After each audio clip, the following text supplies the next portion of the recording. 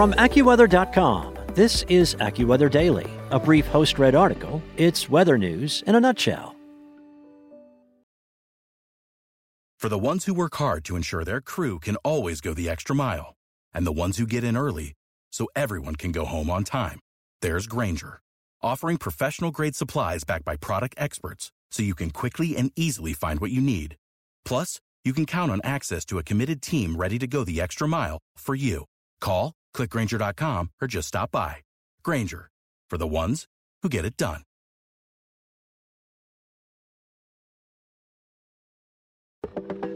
From AccuWeather.com, this is AccuWeather Daily, a brief host-read article. It's weather news in a nutshell. It's Saturday, September 18th. Fires close in on an iconic sequoia believed to be the largest tree in the world. The National Park Service says we have reached a tipping point as two wildfires threaten the beloved trees in California's giant forest. By Monica Danielle. Sequoia National Park is shut down.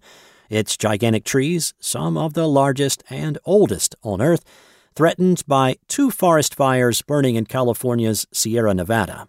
Resident employees have been evacuated along with a portion of the community of Three Rivers outside of the park's entrance. The popular park's historic wooden entrance sign dating to 1935 is covered in fire-resistant wrapping. We have reached a tipping point. Lack of frequent fire for the past century in most groves, combined with the impacts of a warming climate, have made some wildfires much more deadly for sequoias, the National Park Service said. The giant sequoias, which grow along the west slope of the Sierra Nevada, can be as old as 3,400 years, according to the National Park Service website. Fire is burning about a mile away from the giant forest, which is home to more than 2,000 giant sequoias, including the tree dubbed General Sherman. It's famous for being the largest tree on Earth by volume, standing 275 feet tall and more than 36 feet in diameter at the base. The massive tree is a popular sight for visitors who want to take in and photograph the enormous and ancient trees, and the National Park Service calls it a must-see on its giant forest site. There's no imminent threat to the giant forest, but that is a potential. Mark Ruggiero, Fire Information Officer for Sequoia and Kings Canyon National Parks, told ABC News on Tuesday. The lightning-sparked Colony and Paradise fires, which together are being called the KNP Complex, have burned more than 9,300 acres as of Thursday night, according to InsaWeb. The potential threat to the giant sequoias comes just a year after several major wildfires burned in the same region. Part of the wildfire complex, known as the Castle Fire, destroyed 10% of the population of sequoias.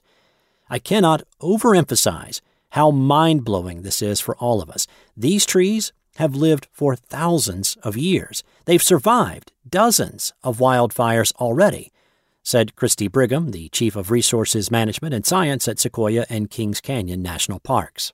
Incredibly, this past May, researchers discovered a trunk of one sequoia still burning months after the rest of the fire was contained and after an entire winter of rain and snow. Higher severity fires, like the Castle Fire, have killed an unprecedented number of the large trees, according to the National Park Service. 4 fires between 2015 and 2020 killed many giant sequoias in groves across the Sierra Nevada.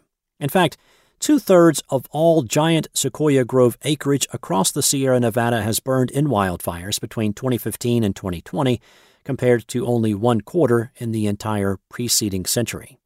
Giant sequoias have lived with fire for thousands of years and have adapted.